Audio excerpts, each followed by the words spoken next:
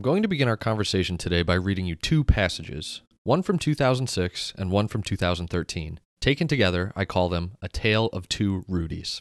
In 2006, as work went forward on his new mansion, Rudy Kurniawan's future looked bright. By year's end, he was striding atop the fine wine auction market as both buyer and seller. In just two mega auctions that year, New York auctioneer Acker, Merrill & Condit sold 17,000 bottles of Rudy wine for just over $35 million. The sales were known as Cellars 1 and 2. The first was held in January at the wine-centric restaurant Crew. It fetched a handsome $10.6 million. The second, that October, stretched over 2 days at Cafe Gray in Time Warner Center, overlooking the southwest corner of Central Park. Cellar 2 brought in $24.69 million, a record for a single wine auction. Though his name was absent from the catalogs, it was an open secret that Kurniawan was the consignor, that is, the owner of the goods who had placed them with the auctioneer to be sold. At both auctions, a jovial Kurniawan mingled with the crowd. Okay, so that's the first. Let's contrast it with the second, from 7 years later in 2013. The next morning at 10:55, Judge Berman was handed a note saying that a verdict had been reached. The jurors had deliberated for slightly under 2 hours. They filed back into the courtroom. Rudy Kurniawan, dressed in an ill-fitting gray suit, stood tight-lipped, his hands twined in front of him, as the judge's clerk asked, "With regard to count 1, mail fraud, the alleged scheme to create, sell, and attempt to sell counterfeit wine, you find the defendant, Rudy Kurniawan, guilty," said the foreperson. "With regard to count 2, wine fraud, the alleged scheme to defraud fine art capital, you find the defendant, Rudy Kurniawan, guilty." Kurniawan's two lawyers whispered to each other. Their client, once lionized as a prince of winedom, now 37, still looked too young to legally buy a bottle of wine.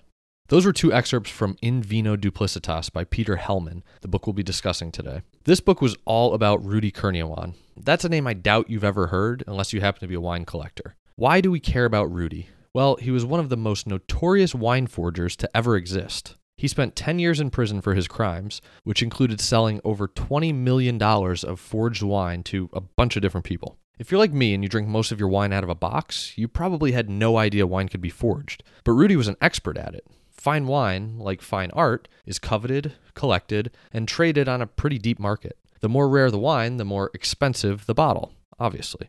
Rudy became a master of creating bottles of wine that looked and tasted like some of the rarest, finest wines on the market. He would refill bottles, reuse corks and labels, and blend different wines to get the taste just right. And then he would sell these bottles at auction. He made millions off of wine that was basically worth nothing.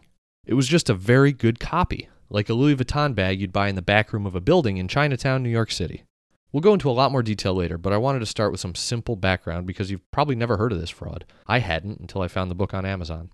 This fraud isn't quite in the same ballpark as the ones we've discussed so far. Madoff, Theranos, and FTX were all much bigger. But after reading this book, I realized there's still a lot of value in studying Rudy Kurniawan and his crime because the themes we've covered in our first 3 episodes also appear in Rudy's story. This tells me that fraud at every level is more or less the same. The tools and approaches and mindsets you would use to avoid a fraud in a $100 million investment are the same ones you'd apply to buying $100,000 worth of wine. The maxims we've been building so far across this season apply here as well. Maxims like desire is blinding, ask an expert, and anomalies need explanations. So we're going to touch on each of those with examples and stories from this particular fraud. But first, let's learn a little bit about the story's central character, Rudy Kurniawan.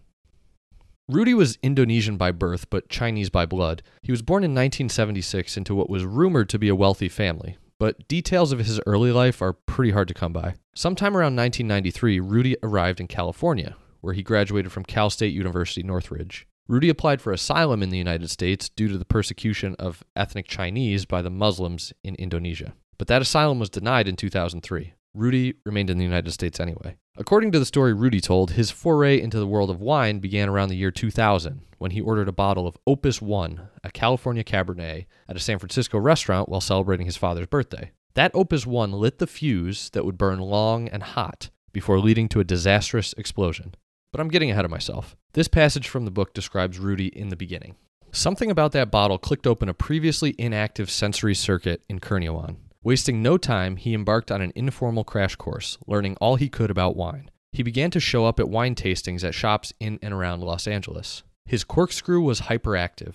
Elite Napa Valley Reds, like that Opus 1, came first on his shopping list. The more difficult they were to get, the more eagerly Kernywans sought them. He also fancied muscle-flexing, amped-up Australian reds. Kernywans sped on to high-end Bordeaux, then began a deep engagement with the intricacies of Burgundy. In those early days, he was buying copiously from Woodland Hills Wine Company, a shop with a deep inventory of high-end wine located in the San Fernando Valley. Kyle Smith, whose family owned the shop, invited Kernywand to become a member of a tasting group of Burgundy buffs calling themselves Burg Whores.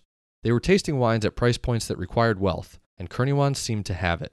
Being a member of Burg Whores gave Kernywand entree to a world where he quickly rose to a starring role. It wasn't only that he stepped up with trophy bottles, he had a puppy dog talent for charming his fellow Burg Whores. Where he and his money came from, nobody knew. He was a one-off.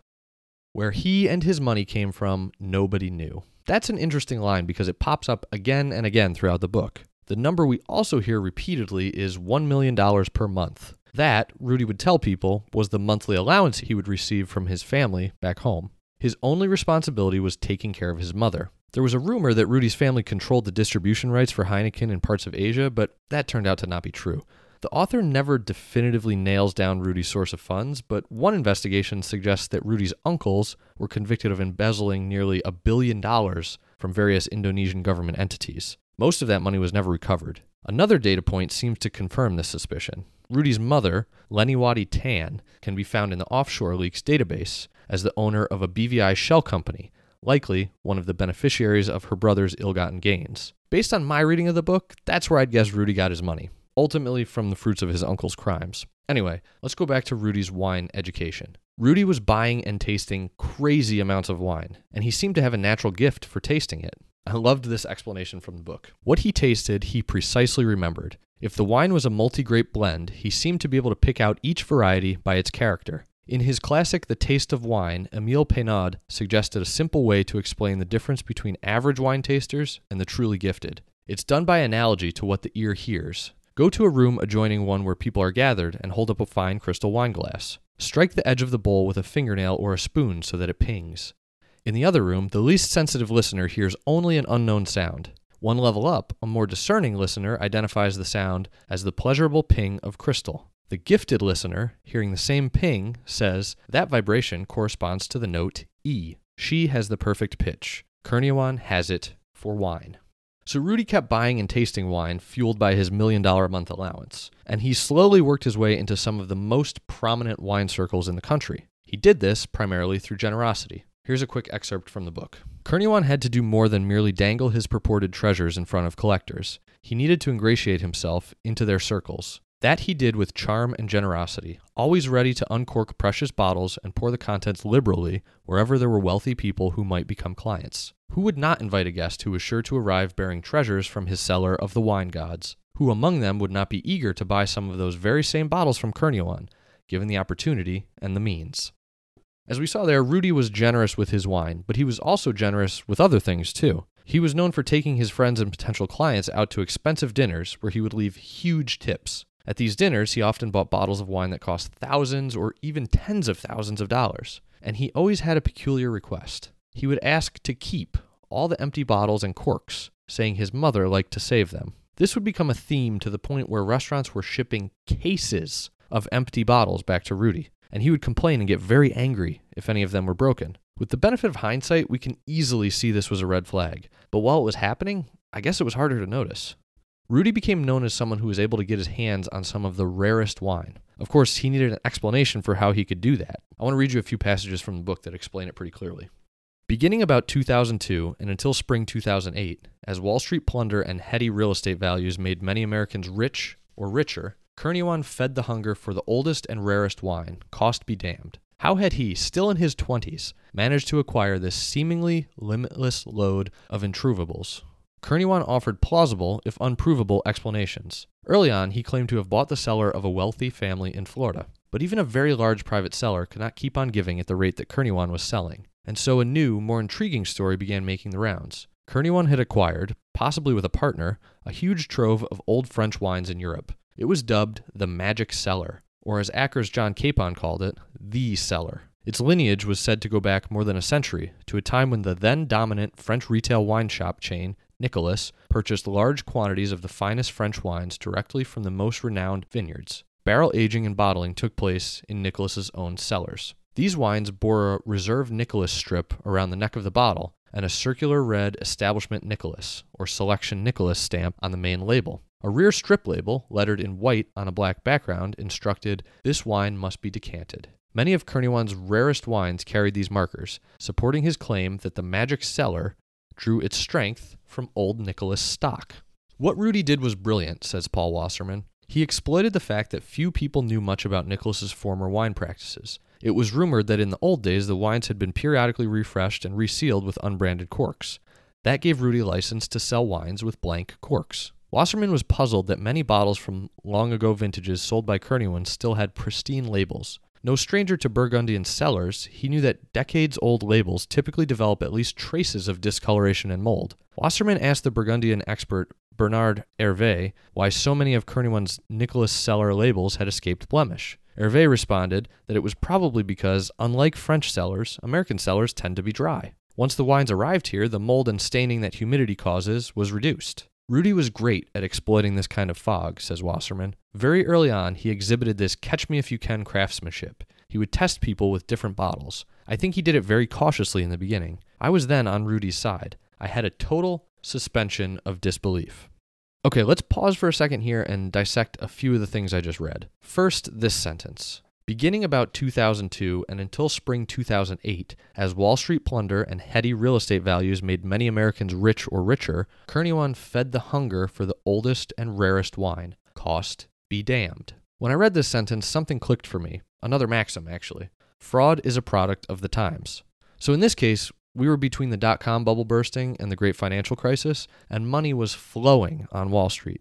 In times when money's easy, people tend to splurge more on luxury goods, and wine is no exception. And when people have extra money, they tend to be less skeptical of how they're spending it, which created an easy environment for fraud in the wine market. There's actually another sentence early in the book that said that the wine auction market rose 54% between 2003 and 2006. So there was a lot of money out there chasing wine. Here are a few more examples from the book. Wall Street had taken little notice of the darkening sky. It had dished out $32 billion in bonuses at the end of 2007. Huge sums were still being doled out to 26-year-olds to perform tasks of no obvious social utility, as Michael Lewis put it in The Big Short. Why not blow $1 million or so of that on wine? So long as the stock market still floated on automatic pilot, the wine auction market, on the rise for 7 years, remained stubbornly strong. A lot of fast money was being spent. It was a wine bubble, much like in 2021 when everyone was spending tens of thousands of dollars on NFTs, which were essentially JPEG image files of cartoon animals. Similar situations have been the case with Madoff, Theranos, and FTX. With Madoff, it was a few things. First, the hyperinflation of the 1970s made people desperately want higher returns with lower risk. That's exactly what Madoff offered. Moderate returns, consistently delivered every month. Second, the deregulatory policies of the 1980s basically gutted the SEC. So Madoff was being policed by an understaffed agency whose employees were less sophisticated than he was. Fraud is a product of the times.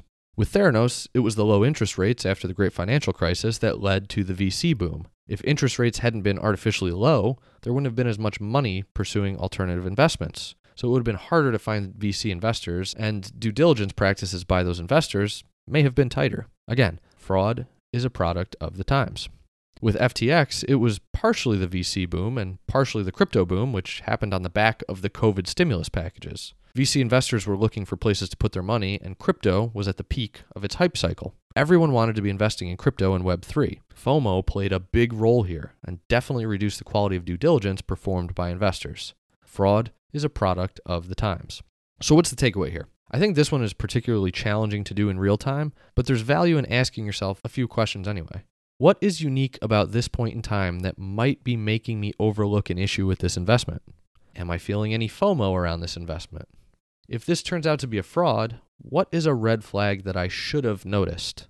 Just stopping and asking yourself a few questions like this might be enough to derail an unhealthy train of thought and help you reframe the situation. Again, remember our maxim, fraud is a product of the times. One other thing I want to touch on here briefly. Rudy exploited the fact that few people knew much about the Nicholas wine practices. He was great at exploiting this kind of fog, as one wine expert put it. This brings to mind two of our maxims we've discussed in previous episodes. Anomalies need explanations, and ask an expert. The anomalies as they apply to this specific excerpt I just read revolved around the labels that looked too pristine given their age and unbranded corks. These things were both anomalies. They could have had totally reasonable explanations, but they should give someone pause and make them seek the explanations. And in this particular case, since wine is so complicated, the best way to resolve the anomalies is to ask an expert. That could be anything from talking with the owners of the vineyards, to consulting a wine label expert, to consulting a scientist who could test the wine for a specific isotope. More on that later. A lot of Rudy's fake wines could have been spotted before they were sold if the buyers were more discerning. And again, I think I've mentioned this in every episode so far. I'm not here to cast shade on the victims of these frauds. I'm not even saying that I would have spotted the frauds. If I'm being honest with myself, I probably would not have spotted them. But that's the purpose of these discussions we're having. We get to dissect these frauds with the benefit of knowing that they were frauds. We're able to identify all the indicators people could have picked up on. And that gives us the best chance of not falling victim to similar schemes in our businesses or investments in the future. Okay, now that we've covered a bit of Rudy's rise, I want to talk about his first hints of trouble. The trouble began in April 2008 during a wine auction at Cru, a restaurant in New York City. Among the offerings that night were 22 lots of wine from Domaine Ponceau, one of the famous wineries in Burgundy, France. Rudy was the owner of these lots, and they were expected to bring in about $750,000. This is from the book, and keep in mind that it happened in the middle of the auction.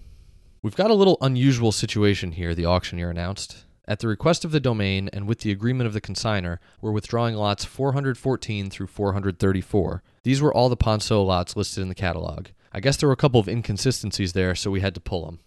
John Capon, the auctioneer, made the announcement mid-auction as if it was a recent development. But he actually knew about it well in advance. He just didn't want to announce it in advance because he thought it would put a damper on the rest of the auction. I think this is an important point, and we're going to revisit it later, so keep it in mind. As it turns out, the Ponceau wines weren't the only questionable ones in that auction. This is from the book again. In retrospect, when it came to Old Burgundy, this auction turned out to be deeply layered with deceptions that would only slowly be peeled away. They started with Capon's mid-catalog introduction. Printed in boldface, it introduced a collection of mythic Burgundies from an unnamed consignor, although Acker regulars knew that it was Kerniowan. Beside the 22 Ponceau lots, there were dozens more from two other elite Burgundian domains, Armand Rousseau and Georges Roumière. Capon's text painted a tempting picture of how he had managed to wangle uber-rare vintages of these three domains. His overheated prose hid a cold truth. That spring, Kerniowan was a laggard debtor who owed millions of dollars to Acker and a coterie of its wealthy clients who had loaned him the money. The proceeds from that evening's sale of his wines were intended to partially pay down his debts. The Ponceau lots, estimated to fetch $750,000, were counted on to help Kerniowan dig out. Instead, Laurent Ponceau had rendered them unsaleable. Bidders for the Rousseau and Roumière offerings from the seller might have felt their enthusiasm dampened had they known the Ponceau lots were to be withdrawn, but Capon withheld that announcement until other lots had been offered. As it was, many sold for handsome prices. 6 bottles of Roumière's 1962 Musigny sold for $45,980. A case of the 1949 Rousseau Chambertin went for $72,600. A Jeroboam of the same wine fetched $50,820. Yet many of those lots were also suspect, even if the domains that supposedly made them had not protested as Ponceau had done. Some bottles bore the stickers or stamps of 2 long-established overseas retailers, ostensibly conferring a level of trust that they had been impeccably sourced. But that trust was open to question. Neither Barry Bros and Rudd, the London dealer founded in 1698, nor Nicholas, founded in 1822, and the stated source of so many of Kerniowan's rarest wines, appeared to have sold certain wines emblazoned with their logos. Case in point, those 1949 Rousseau bottles all bore a circular Barry Bros and Rudd sticker stating, "By appointment to H.M. the Queen, wine and spirits merchants." Alan Griffiths, BB&R's wine director at the time, searched for the old Rousseau wines in his firm's modern computerized records, and in a handwritten ledger from an earlier era. He found that it does not appear that these wines have been through our hands, and he further noted that the circular stickers on the bottles shown in catalog photos of the Rousseau lots are a design introduced in the 1990s. They superseded the stickers that would have been used for the 1949 vintage. And then this is one more related excerpt. And perhaps not even Capon was rock certain that all the lots from the seller he offered that April evening were the real thing. Many previous Acker catalogs were more sparsely illustrated than this one. It featured page after page of full-color photos of the rare wines on offer. Was Capon putting prospective bidders on notice to look very carefully? If they did, they would have found numerous details to question, even if they were not privy to what the winemakers knew. Why did labels on purportedly very old bottles look brand new, as on the 1949 Rumière Bon Mar, or various vintages of Rousseau Chambertin Clos de Baies? Dazzling white was not the norm for labels on bottles that had spent decades in a damp cellar. And wasn't it puzzling that the heavy deposit in the neck of the 1929 Pinceau Clos de la Roche suggested that the bottle was indeed very old, yet the label looked new, as if an octogenarian's face were smooth as a child's? Okay, let's rewind a few weeks and talk about how those wines ended up getting pulled from the auction. A prominent Burgundy critic, Alan Meadows, had the chance to taste the 1959 Pinceau Clos Saint-Denis. Excuse my French pronunciations here. If you haven't picked up on it yet, I don't speak French, so I'm not very good at this. Anyway, Meadows had tasted this 1959 wine at a tasting hosted by John Capon, who's the auctioneer, in early April when he was previewing some of the wines to be offered at the upcoming auction. Upon returning home after the tasting, Meadows checked his notes and confirmed the oldest Clos Saint-Denis he'd ever had was a 1985. Then he called his friend Doug Barzilay, another prominent Burgundy fan. Doug said he'd also seen the catalog advertising the auction, and similarly, the oldest Clos Saint-Denis he'd ever tasted was also a 1985. Back to the book here. Checking the winery's website, Meadows and Barzilay confirmed that the domain first produced Clos Saint-Denis in 1982. Pinceau was at his desk 3 days before the auction at Cru when Barzilay called to alert him to the impending sale and to inquire whether there was some way the Pinceau label might appear on vintages of Clos Saint-Denis going back to 1945, the oldest being offered in the Acker catalog. "It's a good thing I was sitting down or else I would have fallen over," Pinceau says. Pinceau studied the full-page color photos of the wines in Acker's online catalog. They were sure to quicken the hearts of unsuspecting collectors hungering to own iconic Burgundy unavailable anywhere except from the cellar. Pinceau saw only fakery. One photo showed 12 bottles of 1962 Clos de la Roche, each topped with a bumpy, dull red wax capsule. Pinceau knew that the only time the domain used wax to seal the crown was in the winter of 1985, when he used red wax to reseal the oldest bottles in his home cellar. Some of those bottles were sold at a charity auction in London, but unlike the wax crowns in the Acker photos, Pinceau's re-waxed bottles, some of which remain in the domain's cellar, are smooth instead of bumpy, bright red rather than dull red. Another tip-off that all was not well with this 1962 Clos de la Roche, as shown in the catalog. The label stated an old vine designation that Pinceau says was debuted only years later. Pasted on the necks of all these bottles were Reserve Nicholas strip labels, the lettering white on a shiny black background. The Nicholas provenance might have inspired confidence in prospective bidders,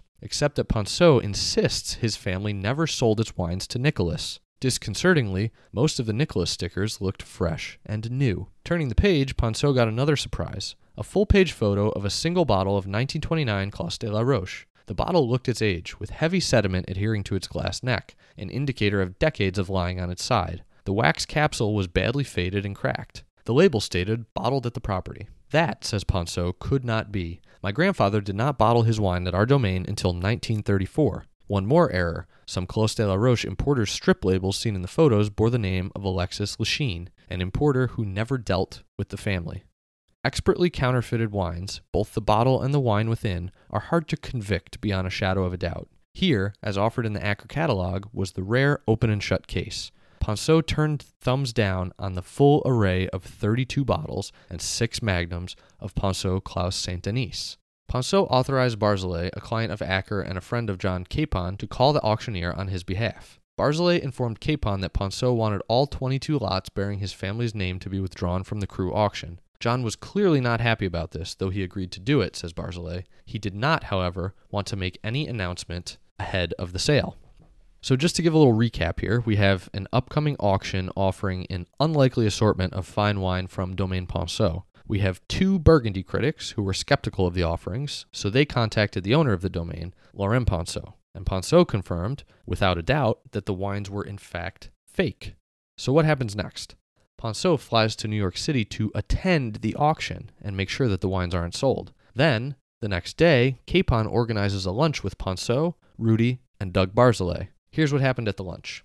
After the usual salutations, I asked the question I had in mind, Pinceau says. "Where are these bottles coming from? Can you give me the source?" At that moment, I saw Rudy looking down at his plate. He said, "I buy so many bottles, I don't remember where I got all of them from." That response did not sit well with Pinceau. It was bizarre that someone can have in his hands 84 bottles of very old Pinceau. I myself had never known of so many very old bottles supposedly from my winery in one place. How could you not remember where they're coming from, especially if you paid a lot of money for them? If I had bought a Maserati, I would remember the details of that. I wasn't yet sure if Rudy was a victim or predator, is how Ponceau put it. So after this lunch, Ponceau returned to France and gave Rudy a few more weeks before emailing him and asking again for the source of the fake wines. Rudy responded that he had bought the wines from the cellar of Pack Hendra in Asia. Excited to learn more about Pack Hendra, Ponceau returned to the U.S. in July and dined with Rudy again. Here's what happened. As they sipped wine, Ponceau thanked Kerniwan for providing him with the name of Pack Hendra. Now you must give me more details about this Mr. Hendra. Kerniwan fumbled for a scrap of paper and scribbled down 2 telephone numbers, which he said were for Pack Hendra. Both were in Jakarta, Indonesia, not a city known as a reliable source of very rare Burgundy. That name and 2 phone numbers, Kerniwan claimed, were all the information he had concerning the source of the faux Ponceaus. Before they parted, Kerniwan asked Ponceau for a favor. Would he be willing to come to Kerniwan's wine storage house to check the authenticity of some of his old wines? As he often did, Kerniwan was declaring himself a defender of real wine. Perhaps Ponceau might have done that, but not until the matter of the 22 lots of faux Ponceau was settled. Back in his office in Mory-Saint-Denis, Ponceau dialed each number. The first went unanswered. The second sounded like a fax number. From friends in Asia, Ponceau later learned that Pack means Mr. in Indonesian, and that Hendra is as common a name as Smith is in English-speaking countries. In effect, Kerniwan had provided him with a name that was the equivalent of Mr. Smith in a country with a population of nearly 250 million people. My friends who are collectors in Singapore told me that if anyone was selling such rare Ponceau bottles anywhere in Asia, they would have known about it, Ponceau says. In any case, my feeling was that these bottles had never seen Indonesia. As to where he now thought Rudy should be placed on the predator or victim spectrum, Ponceau says the percentage changed, not to the good. There's one thing I think is worth pointing out from that last excerpt.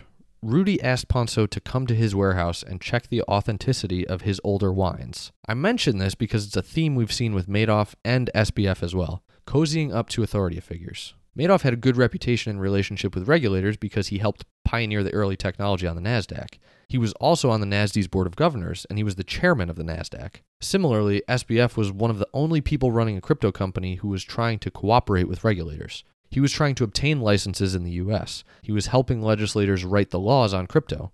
He even testified before Congress. I think a good lesson here is to be wary of those who court authority. Those people might be keeping their enemies close. There's a difference between following the rules in the schoolyard and bringing an apple to your principal every day. The former's good behavior, the latter, suspicious.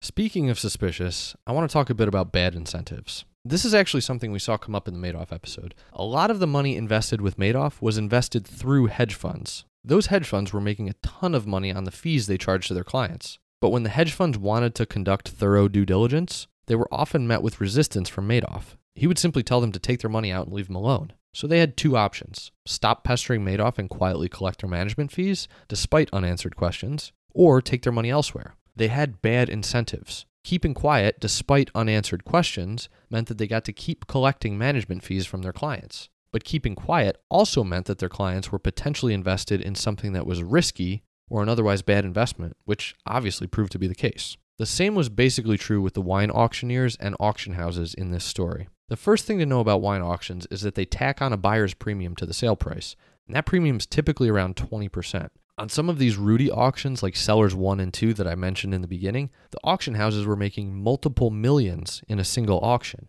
Of course, they wouldn't want to taint their reputation and intentionally sell fake wine, but they also don't have a strong incentive to look too closely at what they're offering. Their incentives are not necessarily aligned with the buyer's best interests. I mentioned John Capon earlier. He was the auctioneer at the auction house Acker, Merrill, and Condit. He was also a friend of Rudy's, and he was responsible for catapulting Acker to the top of the wine auction world. This is an excerpt from the book. Capon kept his sights on raising Acker to the auction market's top spot. One way to draw in more bidders was to convert his auctions into occasions to eat, drink, and be merry. Once Crew opened in 2004, it became his favorite venue. High-value wines were poured non-stop. When Capon took a break from selling, he glided among his guests like a sommelier. Capon had figured out that when wine is flowing, you're more likely to raise your paddle and bid higher than if you stayed dry. In 2005, Acker's sales of $18.7 million put the firm in 4th place among all auctioneers, far behind pace-setter Christie's at $41.9 million. The next year, fueled by Kerniwan's Cellar 1 and Cellar 2 auctions at Café Grey, Acker leaped to 1st place with sales up a startling 222% to $60.25 million. Ever the Iron Man, Capon remained at the podium hour after hour at the record-breaking $24.7 million Cellar 2 sale, personally gaveling down all 1,458 lots. Before those two sales, John was selling some very nice stuff, but it was smaller consignments, onesies and twosies, says Barzilay. The reality is that Rudy was integral to the leap that his business made. So as we saw there, Capon and his auction house were rising to the top of the wine world on the back of Rudy's wines. Even if Capon did suspect some of Rudy's wines were fake, he was incentivized to keep selling them, despite the best interests of his clients. And we know that Capon made some questionable moves. As I mentioned earlier, he knew that he would be withdrawing the Ponceau wines from the auction in April of 2008, well before the auction happened, but he waited to announce this until mid-auction. He did this because he didn't want to raise any questions about the other wines on offer and make potential bidders rethink spending their money. In reality, this probably should have made him more closely question the other wines on offer, but that was not in his best interest. Something else to know about Capon. About a year before the Ponceau auction, he took to an online bulletin board to defend Rudy against other allegations. In that post, he noted that Rudy offers a money-back guarantee on every bottle of wine he sells. This is from the book again. Even as Capon fiercely defended Kernyawan, he had to know that troubles were roiling in Kernyawan's world. Only 4 months earlier, just before an auction in Los Angeles, Christie's had been forced to withdraw 6 magnums of 1982 Chateau Le Pin, a Pomerol produced in even smaller quantity than Lafleur and in high demand. Their consignor was Kernyawan. Capon also knew all too well a closely guarded secret. Significant numbers of wines purchased at Kernyawan's record-breaking Cellar 2 auction the previous October were now being returned as buyers took advantage of a 90-day money-back guarantee on problematic bottles. Capon had refunded their money, and it was up to him to get Kernyawan to reimburse him. Still, Capon had invested too much in Kernyawan, drunk too many mind-blowing wines provided by him, and sold too many wines that were not returned to allow himself to confront the unthinkable, that Kernyawan might be a con man.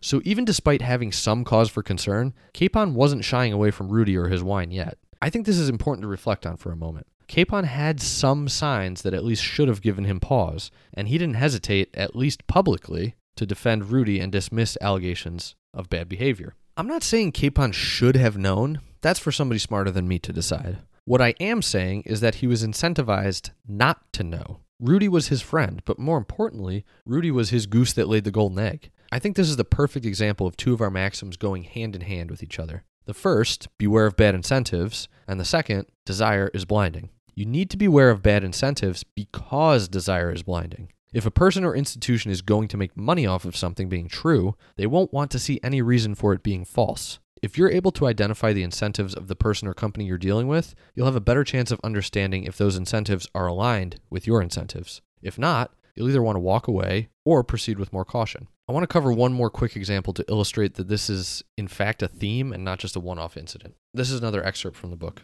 Jeffrey Troy was as upset as Capon over the impending Christie's auction, but for a different reason. As required by state law, Christie's needed a retail partner, and for years it had been Troy's firm. On catalog covers, its name came first, New York Wines Christie's.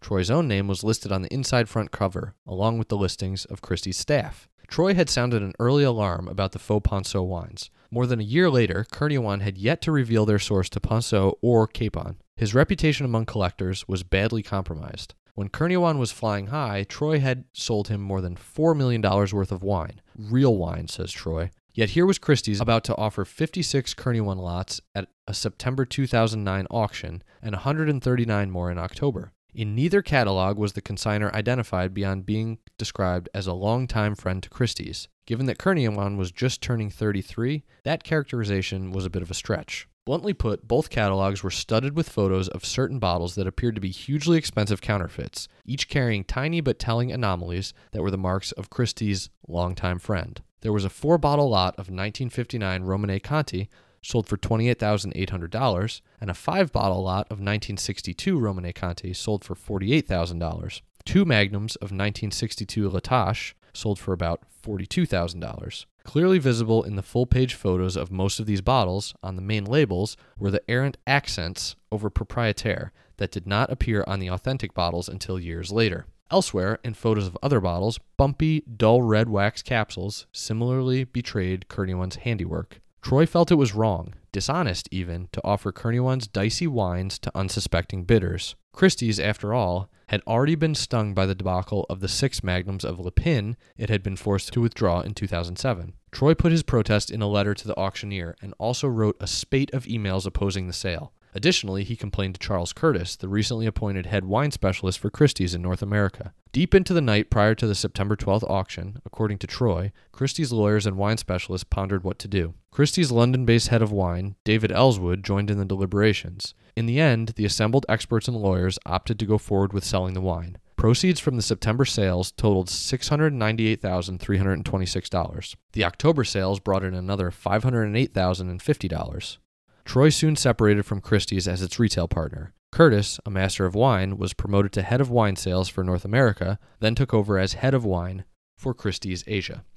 So this wasn't a problem that was limited to Capon and his auction house.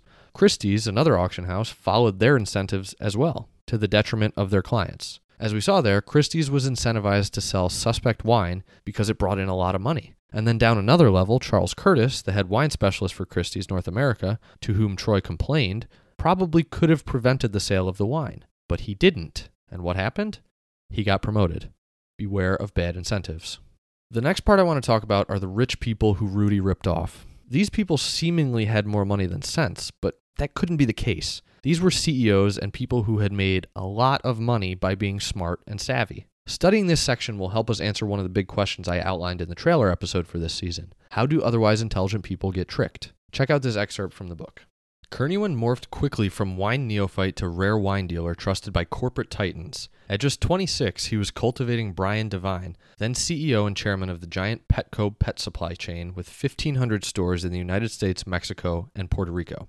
So that sets the scene for what's about to happen here. Rudy sent Devine an email under the alias Lenny Tan. Now, this is kind of confusing, but Devine somehow got connected with Lenny Tan and was using this person as his wine dealer. Devine had never met Tan in person and had no idea it was actually Rudy. So he received this email about an offering from a huge seller Lenny had purportedly purchased from a family in Florida. I'm going to jump back into the book here. 4 days after receiving the most incredible offering, Devine promised to send Lenny a check for $638,183 and added, P.S. I have spent $1.5 million in 3 months. Glad I haven't known you for years or my wife would have shot me. By July 2005, Devine had written 34 checks to Lenny totaling $5,320,602.50. At no time did he meet his dealer or suspect that he was actually Kernewan. All of my purchases were done through internet communications, Devine wrote in an affidavit in June 2014. In 2005, Devine attempted to sell a large trove of his wine, most of it purchased from Lenny, through New York auctioneer Zacky's. The consignment was rejected, along with a return-to-owner list from Jeff Smith of Carte Devine, a wine management firm. Devine received a letter stating that Zacky's took a very hard line on anything and everything from Lenny Tan. Sadly, this represents the most of the juiciest stuff in the parcel. Juicy, but also, as bottle-by-bottle inspection showed, amateurishly fabricated. Some bottles bearing the names of prestigious wineries were sealed with corks that were too short or blank rather than being branded with the names of the properties and the vintage. Other corks showed signs of the original vintage having been sanded off and replaced with a more desirable vintage. So that showed the CEO of Petco getting conned out of more than $5 million by Rudy. But that wasn't an outlier. Here's another example. Like Brian Devine, another corporate titan who put full trust in Kernewan was billionaire David Doyle, co-founder of Quest Software. A global seeker of the best in food and drink, Doyle purchased epic amounts of wine from Kernewan. Just 3 months after the gigantic Romane Conti tasting, Doyle received an offer from Kernewan to purchase 6 bottles of 1945 Romane Conti. The price was $13,000 each. They were in a parcel whose total price was more than $3 million. The next day, Kernewan's Wells Fargo account received a wire deposit from Doyle for $3,227,000. For months after alarm bells rang at the Faux Ponceau auction, Doyle was still trusting. 20 days after that auction, he wired $3.9 million to Kernewan. 3 months later, he remitted an additional $1.5 million. His total purchases from Kernewan mounted to more than $15 million. All payments were wire transfers except for one, a 2004 Aston Martin Vanquish V12 sports car with just 850 miles on the odometer. Doyle valued the car at $200,000. So there's CEO number 2 fleeced out of millions of dollars. But that's not all. Another trusting customer was Michael Fascitelli, the former CEO of Vornado Realty Trust, and before that, head of real estate at Goldman Sachs. Fascitelli is a legendary dealmaker, but when it came to wine, he was no match for Kernion.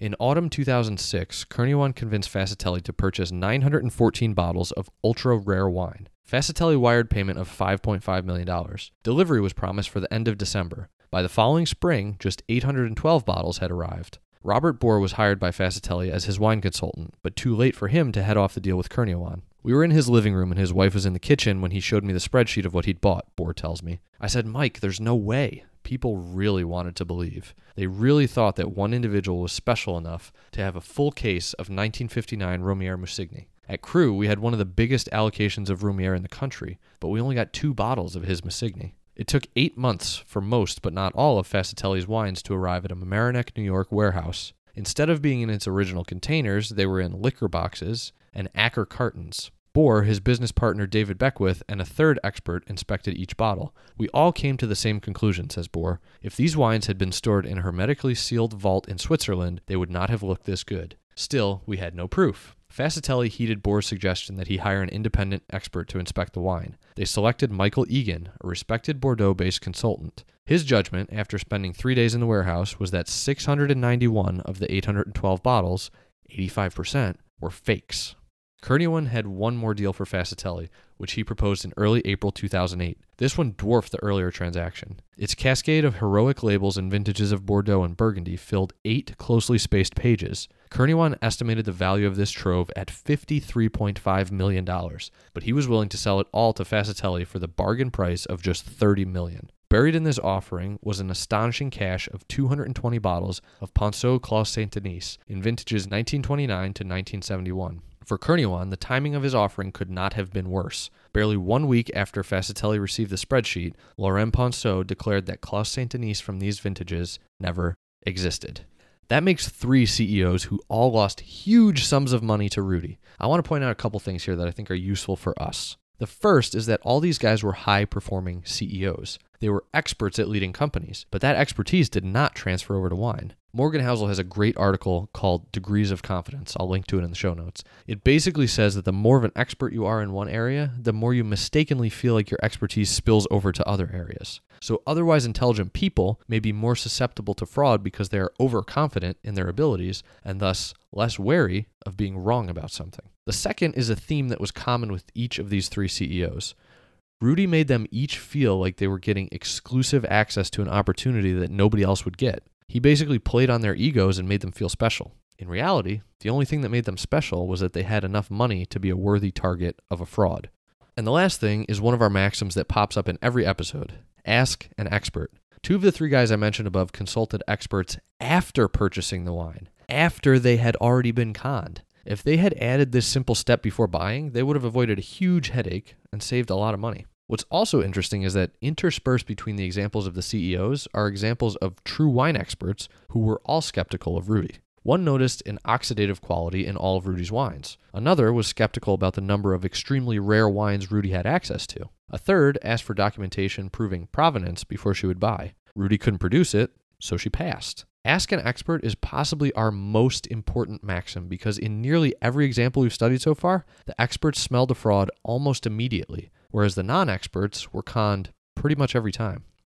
All right, I'll put a cap on this section with one more quote from the book. This is about Bill Koch, another rich CEO who bought bad wine, and one of the people responsible for bringing Rudy down. This is from the book. On the witness stand, Koch admitted that until the day he discovered that his Jefferson bottles were a scam, he had never bothered to check out the provenance of his multi-million-dollar wine purchases. I was bloody naive, Koch testified. In hindsight, I was stupid. Hearing that, defense lawyer Arthur Shartsis raised an eyebrow. Mr. Koch, you own a $4 billion company. How naive are you, he asked. When it comes to my hobbies, my biggest fault is that I'm too trusting, Koch said. And that's a good introduction to Bill Koch, possibly the main reason Rudy ever got caught. Koch was a huge collector of wine. His cellar, spread between Florida and Cape Cod, contained 40,000 bottles.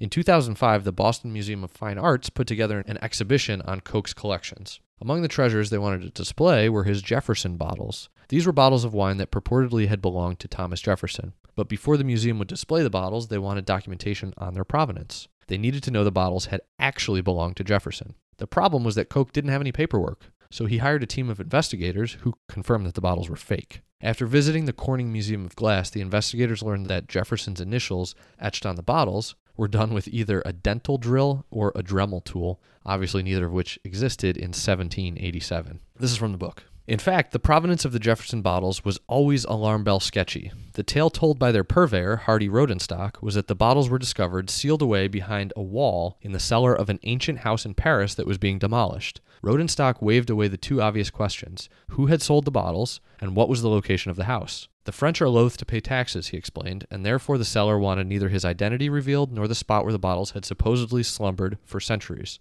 It now dawned on Koch that his Jefferson bottles might more accurately be called the Rodenstock bottles. So this Jefferson bottle debacle sent Koch down a rabbit hole to verify the provenance of the rest of his collection. It turned out that about 400 of his 40,000 bottles were fakes, which doesn't sound like many, but these were among the most expensive bottles. Koch would spend years and more than $20 million on the investigations. He hired former FBI, CIA, and MI6 agents to conduct these investigations all over the world. So this next part is about how Rudy ended up getting prosecuted, and it's wild. It's an almost unbelievable story. As chance would have it, The New Yorker published an article titled The Jefferson Bottles, which detailed Koch's conquest against the fraudsters of the wine industry. This article mentioned that Koch had hired a former FBI agent to build a dossier to give to the Justice Department with the goal of prosecuting Hardy Rodenstock, the guy who sold him the Jefferson bottles. So on a flight in 2007, a man named Jason Hernandez read that article. This guy was hoping to soon be an assistant U.S. attorney, and he also hoped he might be able to work on this case because he was a collector of wine, so he was kind of interested in this stuff. Fast forward to 2008, 1 year later, and Hernandez did get that job as an assistant U.S. attorney in New York. Now, in another crazy twist of fate, he was working on an art fraud case with FBI Special Agent James Wynn. In an offhand conversation, I think it was on like a car ride back to the office, Hernandez asked Wynn if he knew who was working the Jefferson bottle case that he'd read about in the New Yorker. "That's my case," said Wynn. A few other prosecutors had worked on the case, but it had been put on the shelf. Now, entirely due to chance, Hernandez and Wynn would work this case together,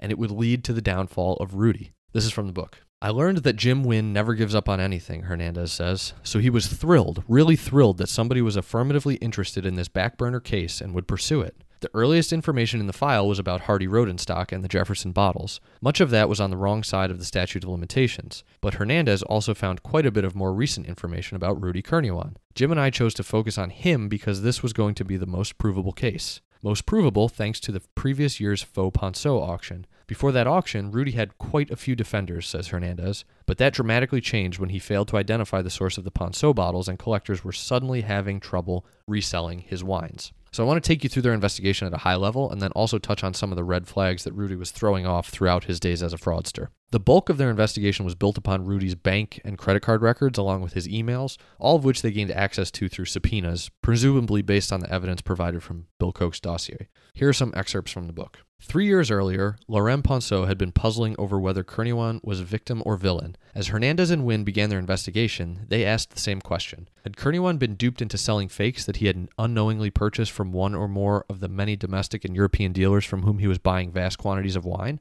Or did he have a direct and knowing hand in sourcing them? The answer took shape only after long hours of combing through thousands of emails sent and received via Kurniawan's most used of 3 accounts, rh8@hotmail.com. You go through line by line, Hernandez says. Probably one reason no previous prosecutor had done it is because it's incredibly time-consuming. Scattered among Kurniawan's massive wine purchases, boutique forays, and restaurant tabs on his monthly credit card bills, the investigators found what Hernandez calls the occasional gems. A Lamborghini driving guy can be buying office supplies and paper towels from Staples like the rest of us, Hernandez says. But why the heck did he buy 13 packages of warm white Ingress paper, ink pads in various colors, and large amounts of French wax? Why was he asking for empty bottles to be shipped home after expensive meals? That seemed to be telling us something. And where was Kurniawan acquiring the bottles? One source was the New York restaurant Crew, scene of those deep-into-the-night bacchanals where he often picked up the entire check. Koch's earlier investigation had turned up the information that 17 shipments of empty bottles from those dinners had been FedExed to Kurniawan's home. The investigators also learned that Kurniawan had insisted on the return of at least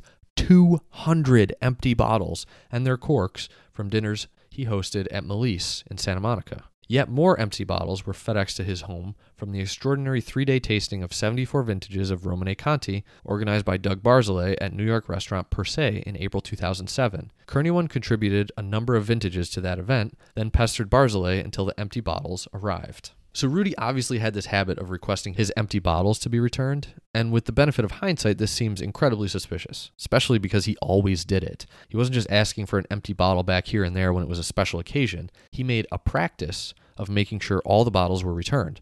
So maybe we wouldn't have thought anything of this at the time either, but it was a big red flag and probably something somebody should have picked up on. Interestingly, as part of the investigation, they also learned that Rudy bought hundreds of old commercial-grade wines, not to sell, but so he would have the old bottles that he could refill. Old bottles were distinct. They were usually hand-blown and heavier than new bottles, so if Rudy was selling fake old wine, he needed old bottles to put the wine in. Another thing that he would do was buy old commercial-grade Burgundy. He bought a lot of high-quality wine from a British dealer, but he also purchased from them a significant amount of Burgundy that was not collectible grade. It would not have sold for handsome prices. Only looking back now, we can see that Rudy would use these wines to blend and refill his old bottles and pass them off as rare gems. One other thing I found interesting was one of the investigation techniques Bill Koch's people used. They used a gamma ray detector to test supposedly very old bottles for traces of the radioactive isotope cesium-137. And this piece is really interesting. Ever since the first nuclear bomb test in 1945,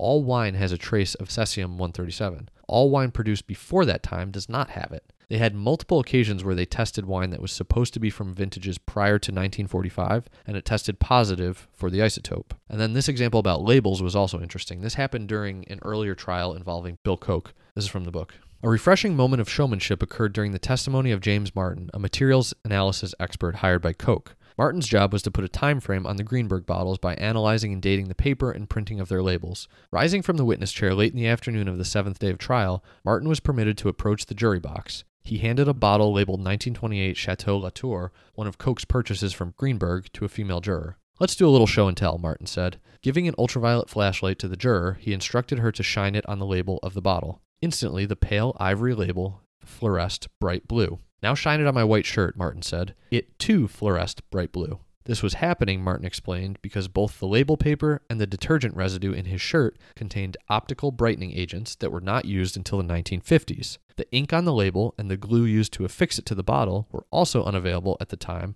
the wine would have been bottled. Martin told the jury that these anachronistic markers were as strikingly wrong as if a photo showed President John F. Kennedy using an iPhone.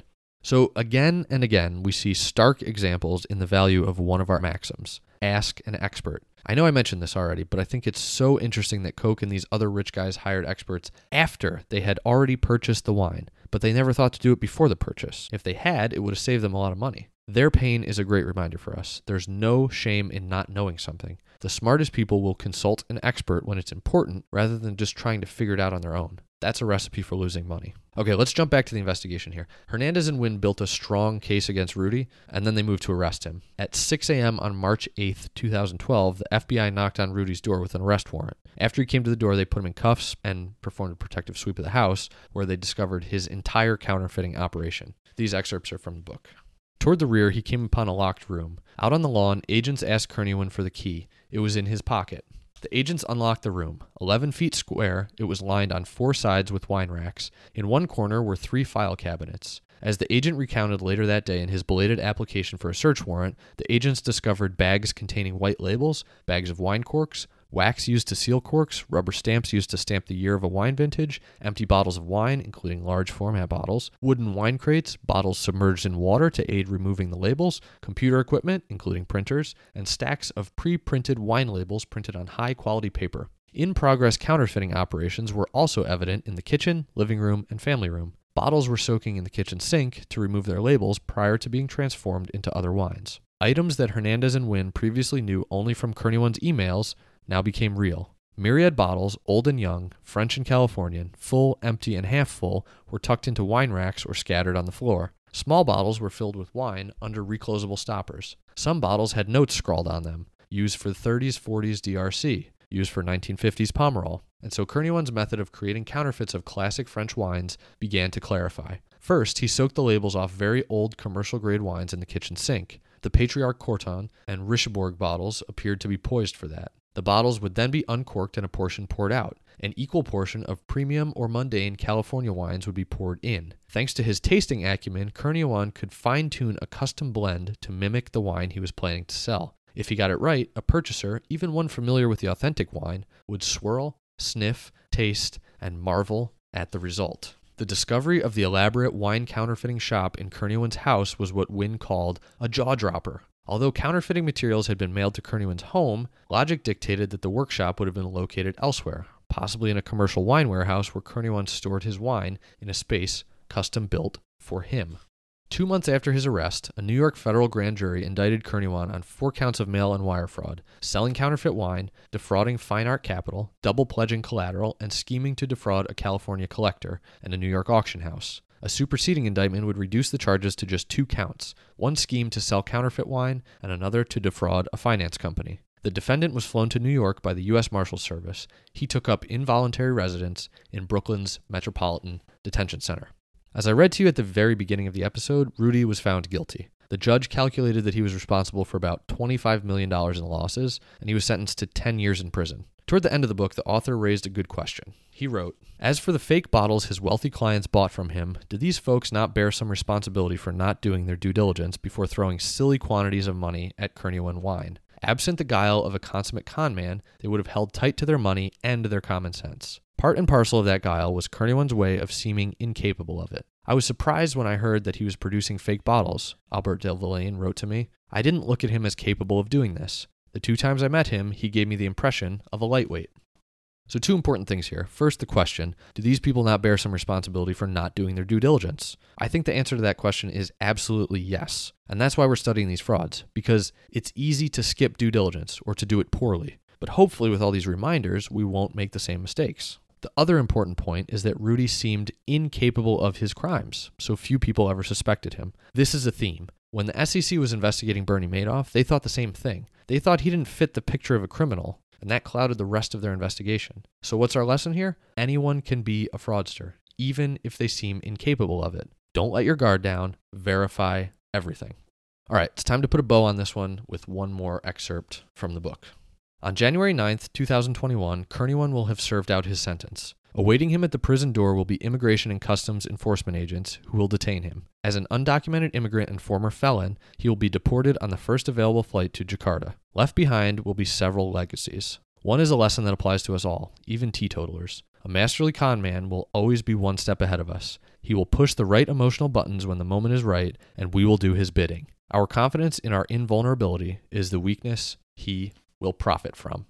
And that is where I'll leave you. Hopefully by studying people like Rudy Kernyawan, Sam Bankman-Fried, Elizabeth Holmes, Bernie Madoff, and all the other fraudsters we're going to talk about this season, we can identify and avoid fraud in our businesses and investments. If you enjoyed this episode, I recommend buying the book. As always, it has more detail than I'm able to cover in one podcast episode. And if you're a wine lover or collector, this one is especially interesting. If you do buy the book using the link in the show notes, you'll be supporting the podcast, which I very much appreciate. And with that, we're one book closer to avoiding fraud as investors and entrepreneurs.